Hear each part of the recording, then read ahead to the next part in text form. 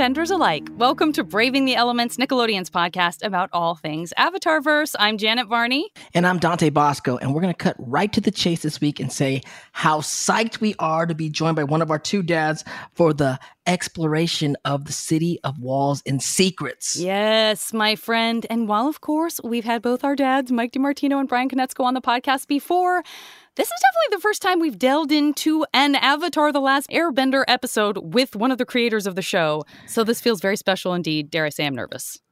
I know, Varney. And is your A student tendencies, are they kicking into high gear right now or what? Yeah, I'm trying to keep them under control. Play cool, be totally cool as we welcome one of our two dads. How many more times can we say it in this episode? Brian Konietzko, hello. Welcome back to the podcast. Thanks for having me. Great to see you both. I'm scared. Like, I'm not kidding around. Because when you're talking about the show in the sort of meta sense, you're not usually doing it with somebody who, like, helped conceive. But you know what? Right. We've done it with Tim Hedrick, so we can handle it. Usually we're talking and other guests come on and we're kind of like the senior people that are from the show. So we're the ones.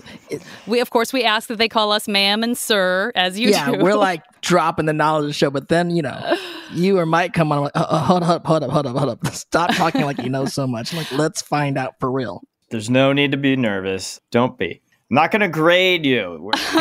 We're not being graded today, Varney. Thank goodness. Well, we are so excited to have you back. I don't think we've had you on since we were so excited to be part of the announcement that the first Avatar movie is going to focus on Aang and his friends. And of course, totally. Thank you for doing that. Dropped it at San Diego Comic-Con. The internet broke. That was fun. And yeah, I think the last podcast I did was talking about Toph, which was fun as well. But I don't know that I've done a recap. No. This has its own kind of architecture to it. I'm going to do my best. So now I'm the one who's nervous. So hopefully the listeners. Well, that's the thing, right? I mean, this was an episode that you thought this would be a fun one to do. There's things I love about every episode. And, some came out better than others, whether it was just how the animation came together or, the story or whatever. But I just felt like this one, it's not that, this part of the story is my favorite part of the story or something like that. It was just like everything just felt solid to me. I felt like we were really catching our stride. But when I say we, I mean like everyone working on the show overseas, in South Korea, in Burbank, just everybody was sort of like getting some momentum, and we were kind of catching up. I just feel like it's one of our more consistent episodes from beginning to end from like a production standpoint. The script's great. The performances are great. And, all the artists just did a really solid job. So when you're a co-creator, showrunner, person watching a show, like all I see are the mistakes, right. And it's really hard. And this is one that, especially back when we finished it, it was just like, wow, that's pretty solid. That kind of looks like a real show. So I think it still holds up pretty well. And again, there are others other episodes I love, but this one's just always felt like a really solid punch. Just, landed right on the jaw. Just felt good. I love it. Awesome. Let's jump into the show. So here we are. We're entering the fabled City of Walls and Secrets. And just a quick look back of the last episode of Avatar, in which we watched a giant drill breach the outer wall of Ba Sing Se. But luckily, it was stopped by Aang and the gang. Yes, indeed. There was a lot of sludge. I remember the word sludge got used by all three of us, you, me, and Kara Mahorn. Slurry. Slurry. Yeah, slurry. I'm afraid that we got real excited about calling it sludge because that sounded worse. So I feel like we went heavy into muddy, slurry. I did a lot of research into slurry when it was clear when we were doing the drill, which was fun. I was researching tunnel boring machines, and I was out on a bike ride yesterday, and I saw what did it say? It was some sort of slurry container. It was the first time I've seen any evidence of slurry out in the real world. I was very excited, and it felt, I'm in Ba Sing Se. This is great.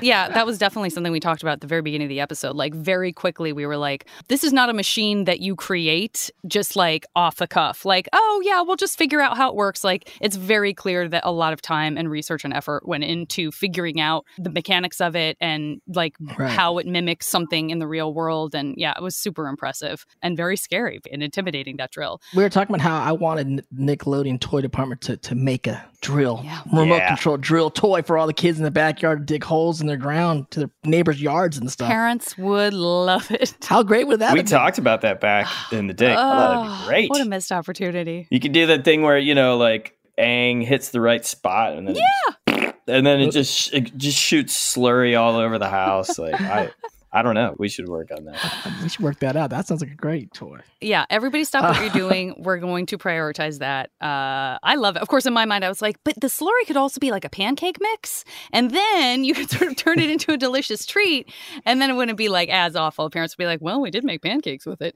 All right. Now, Avatar branded slurry cakes. I think we might have our next Avatar Studios product. Turn it All right. into food. I'm gonna take it into the lab with the team. Okay, great. You heard it here, everybody. Okay, so as we know, this is the episode in which we see Team Avatar really arriving in the Earth Kingdom's capital, the much fabled Ba Sing Se. They're so eager to tell the Earth King about the opportunity that they have discovered via the library with this coming eclipse. But it's proving to be a lot harder in this episode to just have that conversation than maybe they expected. And we also have Jet, who is real dedicated to exposing Zuko and Iroh, having seen that one time, seeing Iroh heat up his tea, feeling like this is an opportunity for him to expose them. We all know what the Fire Nation means to Jet. It's nothing good. And so there's a lot of conflict in this episode. There's a lot of great big themes that we can get to in a second. Definitely want to give a shout out to the wonderful Tim Hedrick, who wrote this episode, directed by the wonderful Lauren McMullen. And also, just a little side note, some of you might even see it coming up as Secrets of Ba Sing Se. That was an alternate title that came through on some satellite and services. But so let's talk about the complexity and the many layers of this city for a second. You guys went to Beijing, and I think we've already grilled you on your trip to Beijing when we started book 2. But I know in the art book, you really call up how much that trip did inspire the creation of Ba Sing Se. And now we're here talking about it. So how was it?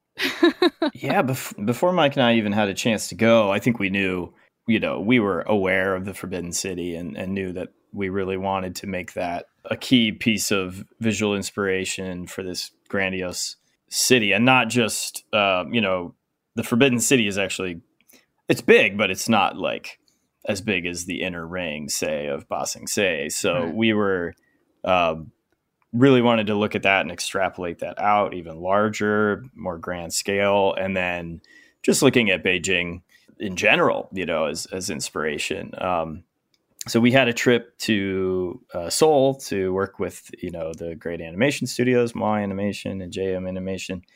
And we were able to tack on a few extra days to fly over to Beijing and go to the Forbidden City. So we had that as it's not like we went there and they were just like, oh, wow, look at this place. We should make a city based on it. We were actually like, okay, now we finally get to see it. And we could take really detailed photos and experience the layout of it.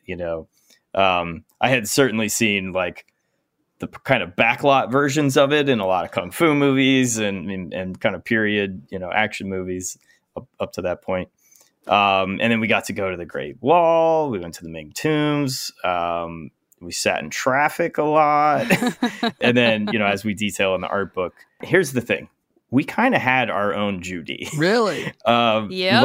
At least in 2005, and the way that, I don't know, our great line producer, Micah Wong, I think set up this trip for us. And we had a tour guide. And he was nice person, and then we had just a little tiny car, and there was a person driving, and then we had this tour guide, and he had a placard, he was an official Beijing certified tour guide, and we were like, oh, we're gonna go to this place and this place, but then we started realizing he'd be like, oh, do you like Jade? And we're like, not really, he's like, I don't know, I think all Americans really like Jade, and we were like, no, I mean, I'm sure it's cool, but we don't have a lot of time, and there's a lot of traffic, we're good. He's like, no, I think you would love Jade. And then he would take us to this, what ended up being a state-sponsored tourist trap. Sure. And then and he'd be like, all right, you got 45 minutes. And we were like, oh. For what? Okay. And we wouldn't buy anything. And then we would just come back to the car. This happened multiple times. And by the end, we were like, he'd be like, do you like tea? We're like, you know what? Yeah, it's kind of been a lot, kind of hot. I wouldn't mind a refreshment. Been in the car a while. Next thing you know, it's a state-sponsored tea house. Wow. We did buy stuff there. That was cool. But like the final one was this architecture park.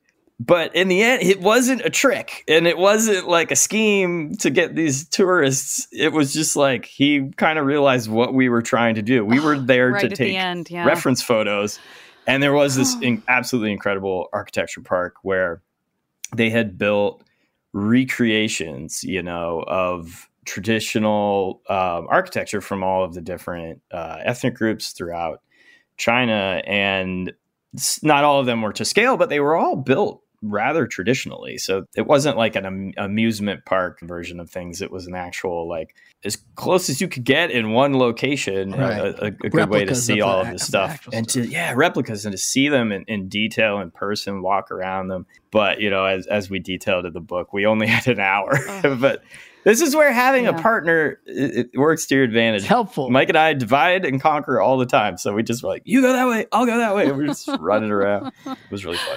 So much in that culture that we don't know about, China in general, like as far as Americans and us outside, that we don't know. We don't know much about it. My girlfriend's Chinese and she's Uyghur from China. So she's teaching me stuff all the time about the other ethnicities in China, everything, all the different cultures within it that I don't think a lot of us are aware of. So it's great you guys got to do that in person. Absolutely. And we used, I had seen some of this architecture, but certainly not the breadth that was within this park. And that ended up feeding into other episodes throughout the Earth Kingdom. And there's just really cool. Some of it even looked like a Western American, kind of like frontier town. It was really interesting stuff. It was like very eye-opening. Which we see in the show. Oh, yeah. Yeah. Oh, yeah. Yeah, that's actually really interesting because I never knew until you just said that the things I think of, my dad writes books about ghost towns and mining camps and the history of the West. And so I only think of it as like, oh, how wonderful. Here's a shout out to, the kind of American frontier. I didn't know that there actually was a Chinese version that, kind of echoed that, or obviously the American West is echoing China since one is much more ancient than the other. There's also just similarities, there's different things great. that pop up across cultures, and they might have similar design motifs. And, we were just trying to draw inspiration and while paying homage to these things. So it was a short trip, but it was very fruitful.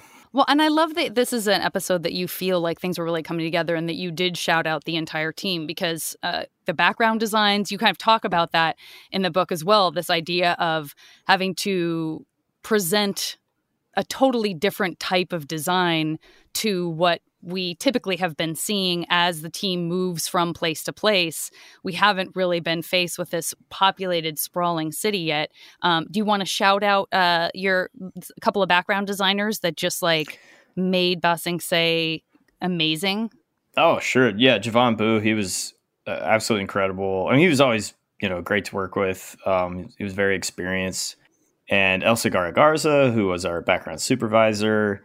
Yeah, I think Enzo Baldi, did some great work on that too. And then I think even like Lauren and the storyboard team, I think they had done some concepts at the beginning of the season. I think we had a bunch of people do concepts, and some of that might have made it in there.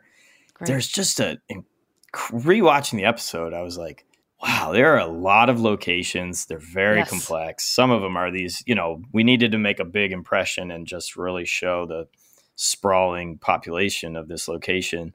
But even, it's not like that was the only thing. And then we had really complex interiors. We had the tea shop. You really get a feeling of the socioeconomics of this place.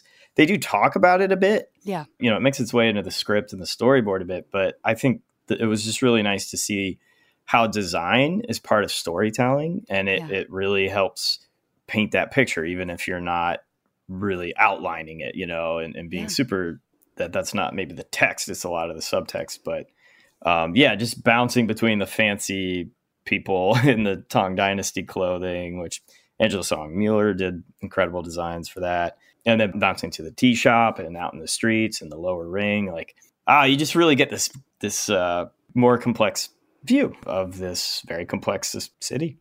Yeah, we've been hearing about it for such a long time on the show, and it really pays off, that's got to feel good to know that it's this mythical place that we've been hearing about, and then we see it and actually, not unlike the Northern Water Tribe, that when you are actually seeing it with your own eyes, you're like, oh, I get it. Yes, this is why it's this, incredible place we've been hearing about. And I can tell you, in TV animation, sometimes you set it up and you fall flat.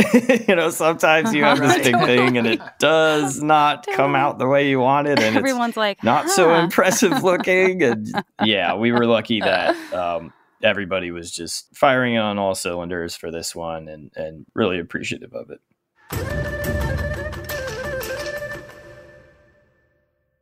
Well, Dante, take us in. Where do we start out as we head into Ba Sing Se? Well, we're in a pastoral scene complete with fox antelopes as an earthbender tram heads into Ba Sing Se, and it's powered by earthbenders also, which is kind of cool. Yeah. And Team Avatar has reached the inner wall, and so that this big guy that sits down between them, sucking on a corn, which is it's very strange with weird music.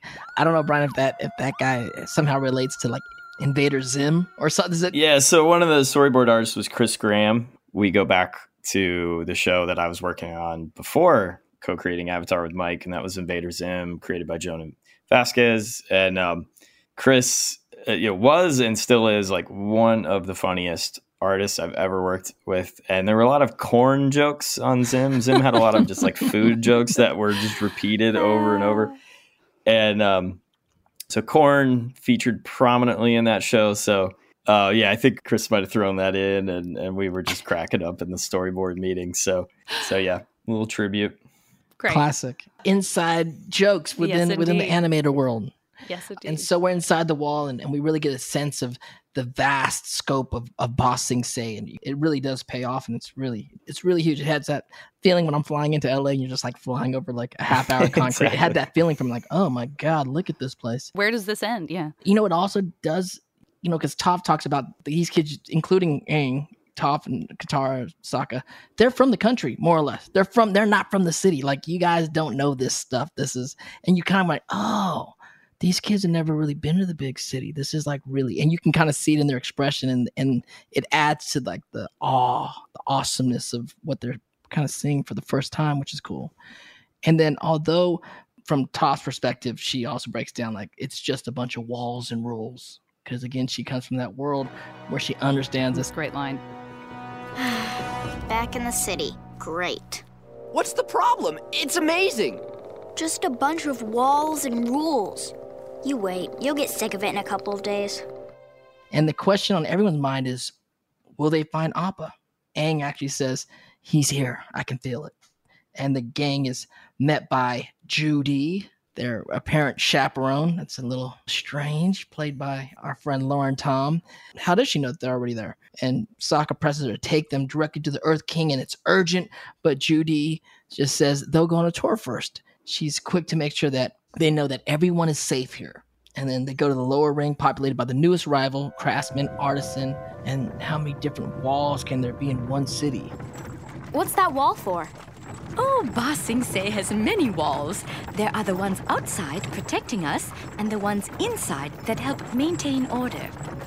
That's definitely not how Aang was raised by the monks, which is another great line. You kind of look at the two worlds of what's going on here, like this whole city way, the whole kind of modernization, at least for that time. And it also gives me some feelings of what's going to happen for Shadow Report later on in this world in Korra, because you're like, oh, this place is modernizing. But then Aang saying, we weren't raised like this. We come from a different place. We live a simpler life. We're not into this world. It was really very cool. Yeah. Brian, you already mentioned the attention to detail with those different socioeconomic tiers and the idea of them kind of forming these rings. And you also, it's great because you were talking about you having your own Judy, and that you think maybe you were connected by your line producer, Mike and Wong. Mike and Wong, yeah. Does everyone know, also how Mike and Wong is represented in this episode? Yeah, I think that's in the art book too. So Mike and Wong is actually Mike DiMartino and I, when I first got my foot in the door in animation, Maiken was my first boss. Maybe she was the production manager on Family Guy. So she's one of the first people I ever met in LA. And we worked together on that show. Mike had worked with her even previous to that on King of the Hill. We're like work friends and then friends, and to be clear, a delightful person and kind of infinitely chipper. And so the Judy character was not meant to be a slight on Mike, but we're just sort of like using her likeness and her like impenetrable happiness. But yeah, it is. I'm now realizing. Yeah, it was Micah that set us up with that actual real life Judy guy who was not trying to hide a war. He was just trying to get us to buy, knickknacks and souvenirs and things. I love that. And by the way, for those of you who don't know what a line producer does, it's a really thankless job. I mean, it's not, but like it is a hard job. And I've worked with line producers who are like, I'm never going to be able to make this work. So it's nice when you hear that somebody is optimistic and like isn't sort of weighed down because you're dealing so much with line by line items and expenses. And like you often have to be the bearer of bad news. It's like, we can't afford that, everybody. So it means a lot when you hear that a line producer is upbeat and sort of charming and kind of, holding on to that brightness. Yeah, Mike was amazing, and her skills and her attitude were required because Avatar was so challenging. Making any animated show is really difficult, and her spirit definitely led us through. I mean, when I would watch, The Office came out and The American Office then came out, and I remember like thinking like, who has this many office parties? Like, this is so unrealistic. And then I would stop and go, Micah did this. Micah threw birthdays for every single member of the crew. But I can't really overstate how much of a part of Avatar Micah was, because we knew her even before we started it. She saw us, through the whole thing, while also line producing the entire Dora the Explorer thing and all the offshoots of that. So she had these two massive shows on her plate, and she worked so tirelessly. So yeah, I love her. Just another one of the, amazing heroes behind bringing this show to life. Mike and Wong. And we'll talk about her more, but Judy is very lovable, and it's very clear that she is a real human being who doesn't want to be in the position that she's in. So now we're moving on. We're seeing Iroh and Zuko in this tea house where they have found jobs. Of course, Uncle Iroh is very much in his element. He's tending to the flowers. He wants the tea to be better because he wants everything to be at the height of what he knows it can be. Unsurprisingly, Zuko absolutely hates it. And we have this great exchange with Zuko and Iroh, inside of which is another quote that people absolutely love from Uncle Iroh. This city is a prison. I don't want to make a life here. Life happens wherever you are, whether you make it or not. And then we see from Jet's perspective, who, again, just is very intent on exposing these two would-be firebenders. Of course, he's there with Longshot and Smellerbee, and this isn't what they signed up for. They're sort of wondering, like, how is this our mission? We were supposed to be starting over. I don't understand why trying to expose these two guys for a thing that we didn't even see happen is us beginning a new life together. But, this is Jet's mission right now. So back with Team Avatar, we learn that the Middle Ring is home to the financial district, to shops and restaurants, to the university, town hall. According to Toph, Judy is definitely, in quotes, handling them. She has been assigned as their handler. This is something that Toph is familiar with. We jet back over to Jet, spying once again continuously on Iroh and Zuko at the tea house. Iroh's totally grossed out by the tea. He's going to have to make some changes. And then we quickly zing back over to the gang, seeing the upper ring, where we see the most important citizens, according to some, and then yet another wall, which leads to ultimately we see that the royal palace is there. And Judy is telling everyone about the agents of the Dai Li, which, it's true, is sort of vague in a way that is unsettling. I mean, for me anyway, as a viewer, I'm like, Those men are agents of the Dai Li, the cultural authority of Ba Sing Se. They are the guardians of all our traditions. what does that mean? Because it sounds like it's saying a lot without actually saying anything. And I don't know if that was like the intention, but this feels like the runaround, even though you're supposedly telling us something very specific about who these guys are. And finally, she takes them to their new home. And the good news is that they, as much as they wanted to see the king, they would have loved to have seen him right as they neared the royal palace. It's just not that simple. But their request has been submitted. And in about a month, AKA 6 to 8 weeks, listen, it might really happen. So what are you going to do with this free time? At least they can look for Appa, right? This is also a huge priority. But Judy is, again, she's stuck like glue. She is definitely going to make sure she's with them at all times. When we see them head to a pet shop to see if, who would know about an air bison? Pet shop? So they head into the pet shop and we see a sort of scary cat owl, which I love because we have great horned owls in my neighborhood and they look exactly like cats when they're sitting on the top of trees. You're like, how did that cat get up there? It's an owl.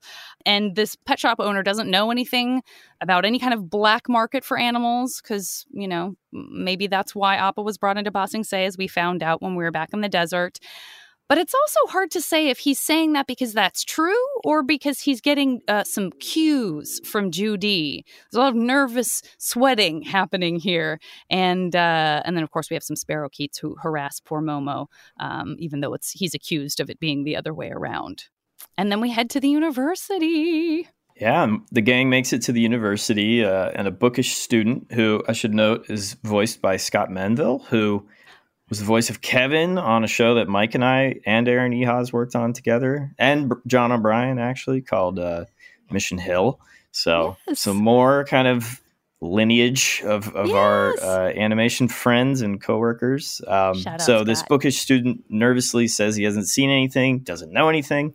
Again, getting some cues from Judy behind Team Avatar's shoulders. But the student says they should talk to Professor Zay of Desert Cultures. That could prove a little tough since Professor Zay is in the library submerged in sand by Wan Chi Tong. True. So not so convenient. Don't think the cell service is very good down there. Probably not. So Sokka asks Judy about the war with the Fire Nation, but Judy does her cheerful deflection and drops him off at the end of the day. Across the street, someone peeks out of their house, pleased to see the Avatar. Look, I'm just a minor government official. I've waited 3 years to get this house.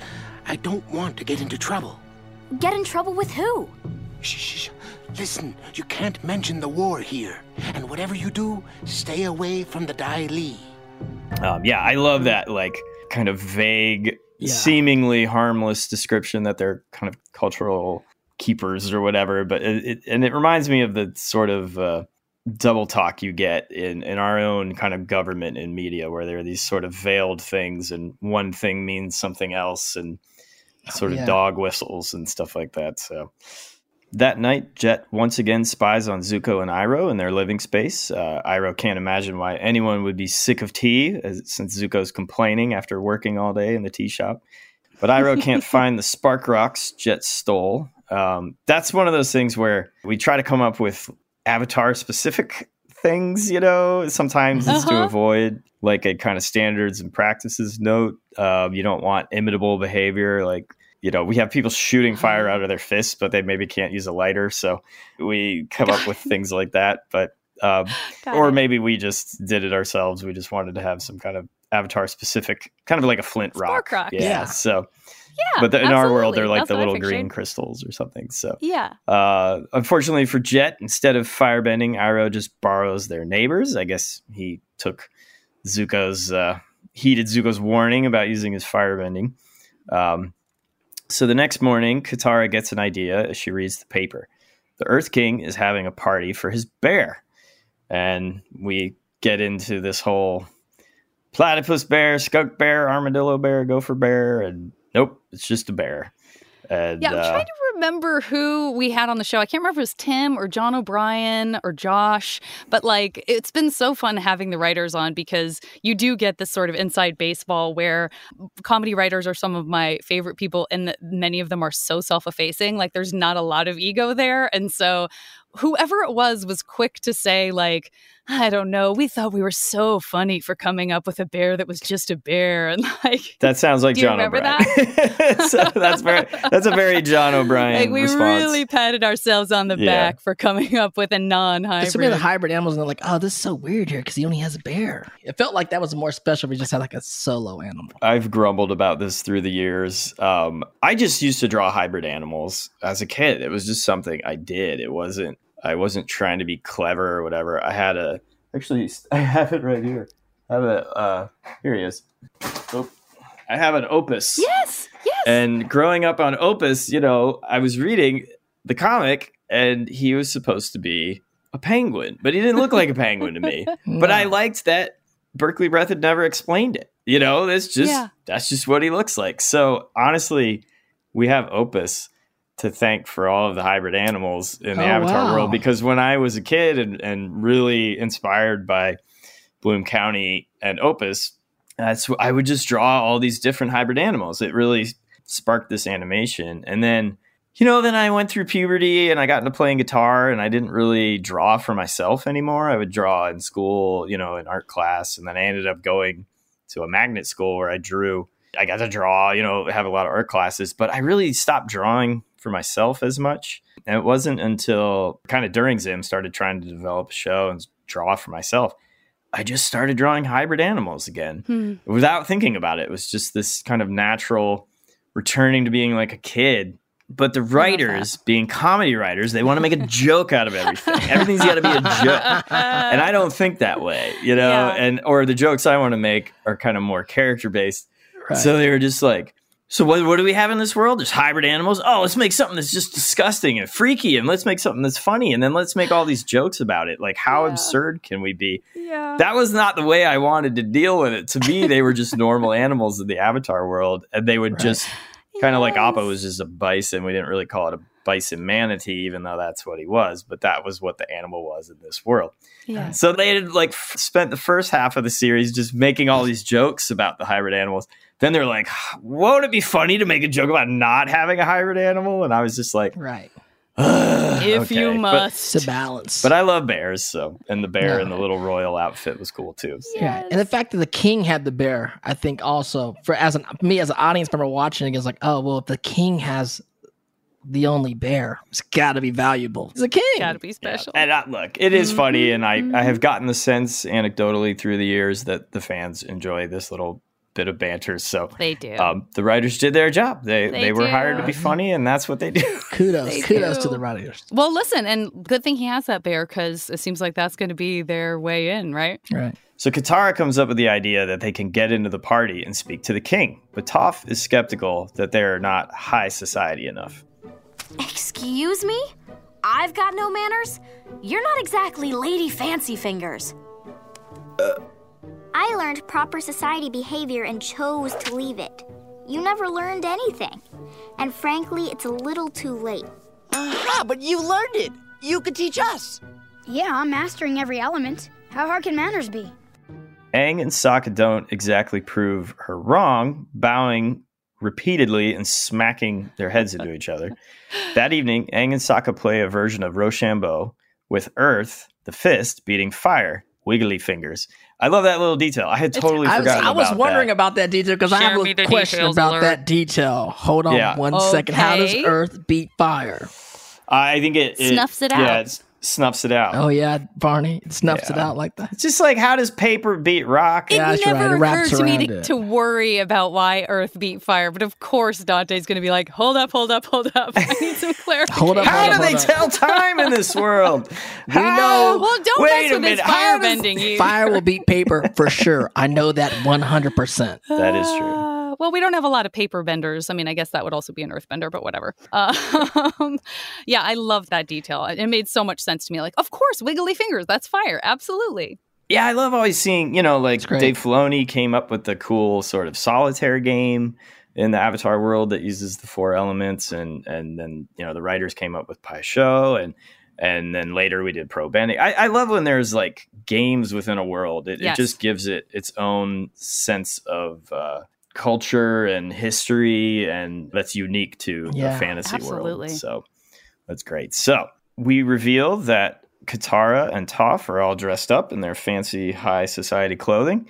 So they'll get to sneak into the party, and then they'll let Aang and Sokka in through the side gate. This is the plan, anyway. Mm-hmm.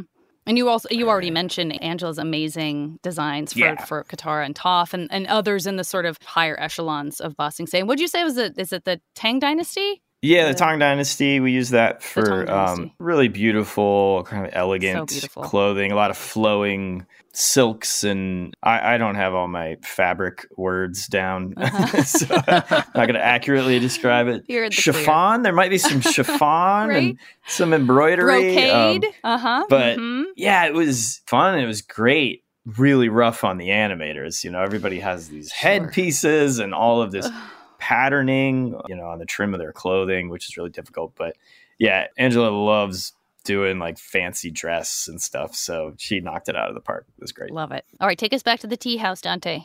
So we're back at the tea house, and we're really getting a sense of how committed Jet is on spying on Iroh and Zuko and trying to out them as firebenders. He's really dedicated at this moment. And it's also evident to Smellerbee and Longshot, who are worried about how obsessed he's become. What about the fresh start they were talking about? Jet, you've got to stop this. Maybe you've forgotten why we need to start over. Maybe you've forgotten about how the Fire Nation left us all homeless? How they wiped out all the people we loved? If you don't want to help me, I'll get the evidence on my own. And then finally, Jet decides he's going to have to get physical. And so he just busts into the tea shop, wielding his hook swords. And he basically just approaches Iroh and Zuko and will have them defend themselves with firebending. He just calls them out. But Jet wasn't counting at all on Zuko non-firebending, pulling out his double broadswords, and we start this epic fight. Now we go back to the palace, and we're at the palace now with Toph and Katara, and Toph busts out her Beifeng passport, which is obviously, you know, in the past got through all kinds of things, but it doesn't seem to work right here as the gang is not getting into this party. And then they see a man approach and they have an idea. And so Katara rushes the guy and he's like, my cousin's blind and lost our invitations. Can he help them get them in? And he's like, yeah, he can. So they get ushered inside this famous Bear the King who seems to be eating all the good stuff. We discover that the man who helped Katara and Toph get into the party is Long Feng. And no matter what they do, they can't seem to get away from him. It's beautiful, isn't it? By the way, I'm Long Feng. I'm a cultural minister to the king. Now, where is your family? I'd love to meet them. He's not going to desert them, not before they find their families. What a nice guy. And I have to say, anytime we hear Clancy Brown's voice, for me, I kind of sit up and take notice. You know, we love Clancy. So kind, so warm, so wonderful. Right. Of course, he's Mr. Krabs, for those of you who enjoy SpongeBob, but he has one of the all-time great voices. He worked on Korra. He was one of those people that I remember like going over to Mike and Brian and being like, thank you so much for continuing to bring my heroes into this room, because it's just another person that I'm like, I don't know if I'll ever get a chance to work with him except for now. And one of my favorite voice actors playing one of your favorite villains, right, Brian? Adversaries. Thank you, Adversary. Yeah. And like, yes, he is very nice, but I grew up, you know, on Highlander. That was my introduction to Clancy Brown. And terrifying. He is one of the scariest. You know, there are some regrettable things in that film. It's an 80s, you know, kind of male-driven film, but Clancy's performance as the Krugen is one of the most like spine-tingling, bone-chilling performances of a villain ever. He is also a physically imposing person. Yes. He very tall, intimidating, quite tall, and has that voice. It's a big voice, and when I found out he was a voice in SpongeBob, that just about blew my mind. That's like two worlds that I never thought were even in the same universe coming together. And Shawshank. He's so just ominous in Shawshank. So good in Shawshank. But at this point in Ba Sing Se, he's the first normal person you hear. Because everyone else is kind of scared or robotic. Maybe something weird's going on. And then this guy's cool. Yeah, it's true. He's very Clancy, comfortable. and it's also... You know, you still get that feeling, even though he's like, yeah, I'll help you guys. He's like, he's the first regular person. You're like, okay, who's this guy? And then he shows up like, I'm not going to lose you guys. And you're like, oh no, this is now also weird. Even though you sound regular, it's feeling very weird. Yeah. And it's Clancy, so it's I intimidating. think Tim and the writers did a really good job. Rewatching the episode, I was like, oh, this is how we introduced Long Feng. It's so disarming. I love that he just seems like some high society person that they pick out of a crowd. And we slowly reveal, and then he downplays his own role. Oh, I'm a cultural minister. And then, oh, I am actually the Grand Secretariat. And then, oh, actually, I run the Earth Kingdom. You know, like it's a really beautiful, like onion skin sort of like peeling back. And again, I think Tim and the writers did a great job plotting that. And then I think Clancy just did such a great job. There's a warmth to his voice when you first meet him, and then he can dial up that kind of intimidation, you know, throughout this episode and the subsequent ones. Oh, it's so good. Are you tired of people telling you nitpicky things you don't want to hear about yourself? Stuff like, you eat with your fingers too much, or why are your feet so dirty, or that's the 14th time you've burped in the last 10 minutes. If you're fed up with it, enroll yourself at Miss Ladyfinger's School of Manners and Etiquette. With our professional and rigorous program, you'll learn how to tune out anyone who criticizes your manners, or lack thereof. So stick that finger in that nose and head on down to Miss Ladyfinger's School of Manners and Etiquette. That's the stuff. So there we have his intimidating but seemingly warm presence inside. Outside, we see that Aang and Sokka and Momo are waiting. Are they going to get in? This is not, the plan was the girls were going to get them access and bring them inside, and it's just not happening. And so we have this wonderful moment. A lot of these high society events we see in thrillers and action adventures and spy movies, luckily, catering can carry people through. And that happens here. We see that there are some busboys who are getting ready to go inside. And true to tradition, it's like, oh, wait a minute. I think I have an idea.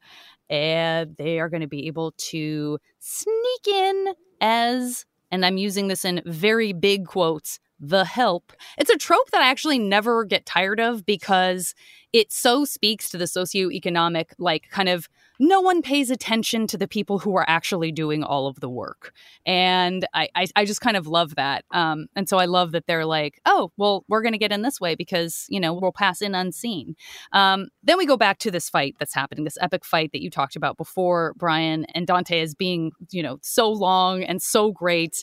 If you have the art book, you can see a really cool series of photos from the video recording that Brian and Sifu Kisu made. Then you see the sketches that are made from that. And then you see how they turn into images from the episode. There's a great slow-mo moment as Zuko's machete slices Jet's wheat. The best. Which I don't know if that's like a stand-in, the rebel guy who always has the smoke in his mouth. And I wondered if that was like a thing. No, it wasn't a cigarette thing. I think it was in Ki-hyun Ryu's original design of Jet. He just had this wheat thing coming out of his lip. I mean, I always associate that with like Tom Sawyer, Huck Finn.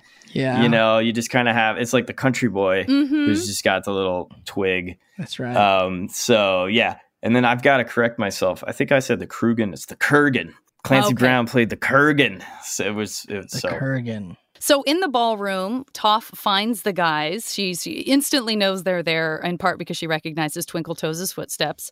But there is Judy. And I have to say, Judy, where have you been? Because we all know that you've been tasked with watching these kiddos, and she is clearly extremely stressed that she's been tasked with this. She's got the responsibility, and it clearly means something to her that isn't good, that she did not know that they were going to be there and that she didn't stop it from happening. So she's trying to get them out of there. They need to leave or they're going to be in terrible trouble. During all of this, Aang accidentally hits a woman, just completely drenches her with water. Then he tries to help by kind of blow drying her with his airbending, resulting in this sort of frozen, freakish look. And you'd think she'd be mad, but she's actually not because, wait a minute, this is the Avatar. So everyone is staring, and then to kind of buy time and make the best of it, as we have seen Aang do in the past, he sort of puts on a fun show standing on top of the table. But I have to say, the colored light bulb that he does, even though we're sort of chuckling to ourselves because we know he's kind of like, yeah, a little song and dance here, It's actually really beautiful. That's one of the things I love in this episode is like, I want to see that in real life. That's a beautiful piece of like air and light work. And then, of course, at the tea house, we have the fight. It continues to go on, but the Dai Li arrive. They've caught wind of it. And as they shut down this fight, much as Jet, sort of insists that this is, come on, these are firebenders. Look, you got to believe me. Everyone's kind of vouching for Iroh and Zuko. Jet is not believed. And in fact, he is arrested and taken away. Not good for Jet. All right, we go back to the ballroom where the king arrives, but Team Avatar can't even get close. The Dai Li snatch Sokka, then Katara and Toph, even Momo. Yeah, I love the Dai Li. They were really fun to design, and I remember using my own hand and the kind of lines in my hand to figure out what the segments of rock tile would be, and they weren't flat. They had to kind of conform to the curve of a hand and be able to pose. But again, that's a really tricky thing for 2D animators to do, and the JM animation team and Yu Jae-myung, who did the animation direction on this episode, like they just did such a great job with all of that. And super cool. So I love Long Feng, but I also love the Dai Li. I think it's really creepy, the idea of this kind of grappling, but at range. You usually think of kind of Chi Na, like these grappling techniques as being a very close quarters fighting thing. But if someone can do that to you from across the room, what a handy thing to have when you're trying to run a sort of police state. So, yes. Yeah. All right. Aang might stand a chance at reaching the king, but Long Feng intercepts him, introducing himself as Grand Secretariat of Ba Sing Se and head of the Dai Li. Long Feng has a stern talk with everyone in his creepy library. That was a really fun library design. Yeah, I think Javon Boo did that design and Brian Evans did the painting. And I think the writers it was Lauren. It was Lauren McMullen, the director. She really wanted a fire behind Long Feng. And we were like, well, in the Earth Kingdom, they tend to use the green crystals, which little world building, the green crystals are from catacombs, from natural caves below Ba Sing Se. And actually, that is how Ba Sing Se, way back in the day, amassed its wealth, was from having this resource that was unique to that region. And then there was the sort of Silk Road of the Avatar world where that was traded. People all over the world found this very useful. This was as almost like electricity in a way. These were like light bulbs that didn't need to be plugged in. And so I was like, well, he would just have crystals. But Lauren really wanted a fire. So we did see Iroh use the spark rocks, which kind of looked like the green crystal. So we thought, well, maybe these crystals actually, maybe a certain kind of them have, they can catch on fire, they can burn. Yeah. So that gave us a chance to do this creepy green fire, which still felt very Earth Kingdom. So cool. It's great. So, and it gives a weird extra, spooky vibe to the lighting. And a foreshadow report, I think. You know what I mean? Like there's a sense of like, there's a type of fire in the Earth Kingdom. Maybe that's not totally off limits as we see certain alliances forming later in the season. So I also love it for that reason, even if it was totally unintentional. Green crystal. All right. So despite what you might expect, we find out that the Earth King has no time to get involved in political squabbles and the day-to-day minutia of military activities. In fact, it would seem he's only the head of cultural matters. Long Feng is the authority over all things war. So the king is just a figurehead. He's your puppet. Oh, no. His Majesty is an icon, a god to his people. He can't sully his hands with the hourly changes of an endless war. And as for the people of Ba Sing Se, apparently the authorities can't tell people the truth. They think they can't handle it. Just then, we see that while this is happening, Jet is being thrown into a jail, then hypnotized by a Dai Li agent with a rotating lamp, saying, "There's no war in Ba Sing Se. There is no war within the walls. Here we are safe. Here we are free." I think it's appropriate that I'm reading this line because I remember a meme going around of me Some fan put my face on this Dai Li agent, No and the way. joke was that I was saying there is no movie. So I've always loved that meme. So again, really I think it's appropriate I was doing this part of the recap. It sure turned out that way. It was on purpose. We meant to do that. Go ahead and take that credit. Amazing. All right. So now they can update that meme with actual audio of me saying, there you go. So Aang stands up to Long Feng. He will tell everyone, but Long Feng says no in a much more commanding Clancy Brown voice than I am able to muster. It's pretty good. They will be watched by Dai Li agents, and if they say anything about the war, they'll be expelled from the city. And just to tighten the screw, Long Feng tosses a reference to finding Appa in there for good measure. Mm-hmm. Now it's time for Judy to escort the gang home. But eerily, it's not our Judy. It's another one. Oh. End of episode. So strange. Oh, it's so creepy in that 1984 kind of way. The sort of idea of like, oh, we have no idea what's going on. We have no control over what's going on. And also kind of Twilight Zone-y, just that feeling of like everything's off and you feel like off balance as a viewer on behalf of Team Avatar. It's like, I don't know how to wrap my head around this, and I don't know enough to know what to do. It's so good and so creepy. I think there's also a layer of Team Avatar being kids, and they're going deeper into an adult world. Yes. And our heroes they're smart. They're fairly mature and they're very capable, but they haven't been exposed to the absurdity of adult civilization, adult society, where politics, but not just like, oh, this party versus that party, just power politics and corruption and greed. And if we go back long enough, who knows, maybe the origins of how this whole thing got set up, they might have thought they were doing what was right. They might have thought they were actually helping, but that can get warped and people can lose sight of the goals. And I think there's a sort of innocence lost in this episode. The kids are sort of like, hey, I mean, we have information that can help.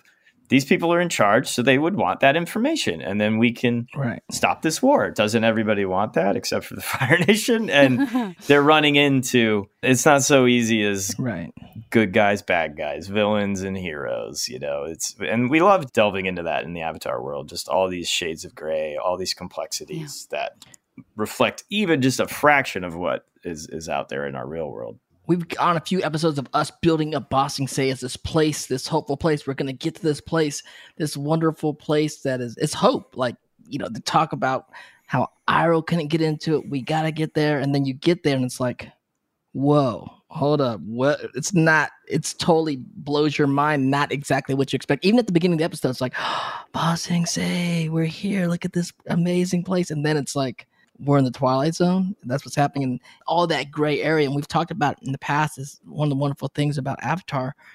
Like Janet was saying, it's like there's two sides of everything. It's not like Earth Kingdom is all good or all bad, or there's gray areas. There's good and bad in every element. It's not like other shows where it's like, these are the good guys and these are the bad guys. Hold on a second. There's good and bad in even the air nomads, of course, the water tribe. Even within each character, we try to show even within each character. True. Every person has positive and negative attributes, and is my own personal worldview is that virtually every person is a contradiction in some degree, in some form, some more than others. But that, I think, is kind of the human condition. Yeah. Right. Absolutely.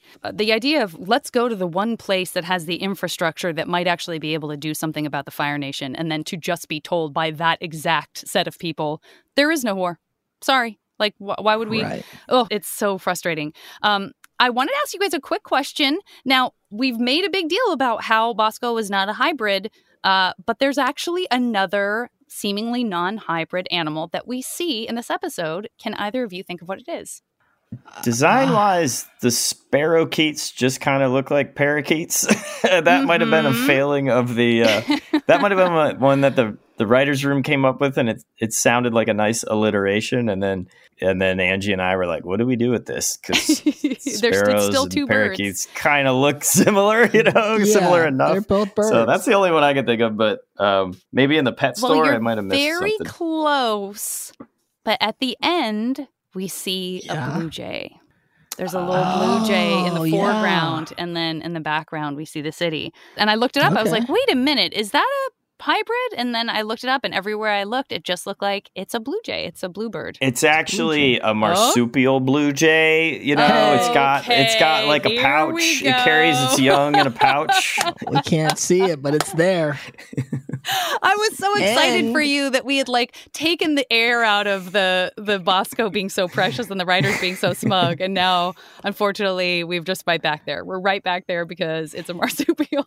It's a marsupial blue jay. Okay, listen, you're the boss, Dad. You're the boss. And side note, I know some people listening always ask me about Bosco the bear because my last name is Bosco. We have covered it in past ones, but if you haven't heard the past episode, Bosco is actually named after a friend of Brian's, right? Yeah, someone who worked on both Avatar and Korra. The inspiration for the way June looked and the inspiration for May's personality, that's our good friend Lisa Yang. So she had two pets that we named it characters in the Avatar world after Nyla, the Shirshu, which was June's, and then Bosco was her other dog, and I was lucky to know both dogs, and they were awesome. So me and Bosco the bear just share the name, you guys. We share the name, but not the A, because he's got a couple of those. Okay, so really with the hybrids, I think we just do see those sparrowkeets and the cat owl, and then our usual buddy Momo. What do you guys think about who has the most valuable bending moment in the episode? Oh man, It's not a big bending episode. Would it be Aang blowing that woman dry? Yeah, you're probably right. If it's going to be her, can't it be the ball? The ball was beautifully animated, but the woman went from being very upset to actually being quite pleased. So I feel like Aang turned that frown upside down, And that whole moment where he didn't mean to reveal himself as the Avatar, but that actually progressed the story and progressed for them to actually talk to Dai Li about what they're really there to do. That moment got to that place. That, he's the Avatar. That's true. Now we got to really The Dai Li probably did the most impressive bending in the episode. Of course. But valuable to whom? That's the problem. Exactly. We've had some most valuable bending happen to people who were very much in conflict with our heroes. Very true. But we just had to give it up because it was really important and got it done. So I don't know that we shouldn't give it to the Dai Li. I'm going with Dai Li. I'm going with Dai Li because I'm with you that for the was glove. a new, very specialized form of bending that we hadn't seen before of earth bending. And it gets really creepy when they're restraining Jet. Yes. They took like the palms of the rock gloves and they like mashed them onto his head and formed this restraint. It's all terrible and scary, but I'm going with Dai Li too, Janet. Dai Li. All right. And then most valuable non-bending. There's a lot of non-bending moments that are happening here. A lot of plans, a lot of... I'm going to vote for Zuko's restraint. It's a good one. Not firebending during his epic battle. It's really good. Yeah, I think the hook sword versus double broadsword fight that Dean Kelly did an incredible job. Dean Kelly is someone I went to RISD with, and he was always really good at action. And that, again, I mean, it's chopped up, that scene, no pun intended. We come back to this fight multiple times, and it's still going on, and to keep it interesting, we had it progress from interior to exterior in different locations. And I think Jet and Zuko, it's a tie for some great sword work. I think they did a great job. I think it's a tie too. But, for all those fans out there, myself, I love Jet. Jet's one of my favorite characters, very... it's one of those characters that go either way in people's minds, but I love that character. The anti-hero. Yeah, the anti-hero. There's that moment of a bromance going on with Zuko and Jet, and this is definitely the end of it, right here. It's over. The bromance has I know, ended. it was so short-lived. Every bromance has a little fist fight, a little tussle, Yeah, I'm willing to give it up to them too, not just because it's such a great sequence in the course of the entirety of Avatar, but I agree with you, Dante. I think we have seen Zuko lose his temper and make a bad decision in a situation where all he had to do was the exact opposite of what he lets happen, and he does it here. He does not firebend. He's tapping into that blue spirit in him that is, you know, keeping it about the swords. Again, we talk about it each episode, it seems like, but like these little steps that he takes towards becoming a more responsible human being that eventually takes him to Foreshadow Report, where we know he goes, you know, and he's seeing somebody who can't control himself, right? He sees they have these things in common, and Jet just comes out raging, and Zuko knows what that rage is like, and yet is able to, you know, just kind of keep it together and fight brilliantly. So I totally agree. That takes us to the end of this episode. Oh my gosh, Brian, thank you so much. It's really like, I feel like we're in the library with, hopefully not Wan Chi Tong, but we're in the library when we have you. We just like, you pull out these books and then all of a sudden we're hearing about this whole other layer of the show. So this has been so much fun. I hope you had a good time. Totally. Thanks for having me. Always great to be a part of this. And thanks for continuing to do your great work for the Avatar world. No doubt. We love it. It's always great. All right, everybody. Thank you so much for listening to Avatar Braving the Elements. And hey, make sure to subscribe, follow, leave us a review. All of that really helps the podcast so much. And we love you guys. Next week, we'll be joined by the incredible voice actress who played Judy, Lauren Tom. You can follow me on social media at the JV Club on Instagram and at Janet Varney on Twitter. And I'm at Dante Bosco on both of those. We'll see you next Tuesday on the iHeartRadio app, Apple Podcasts, or wherever you get your podcasts.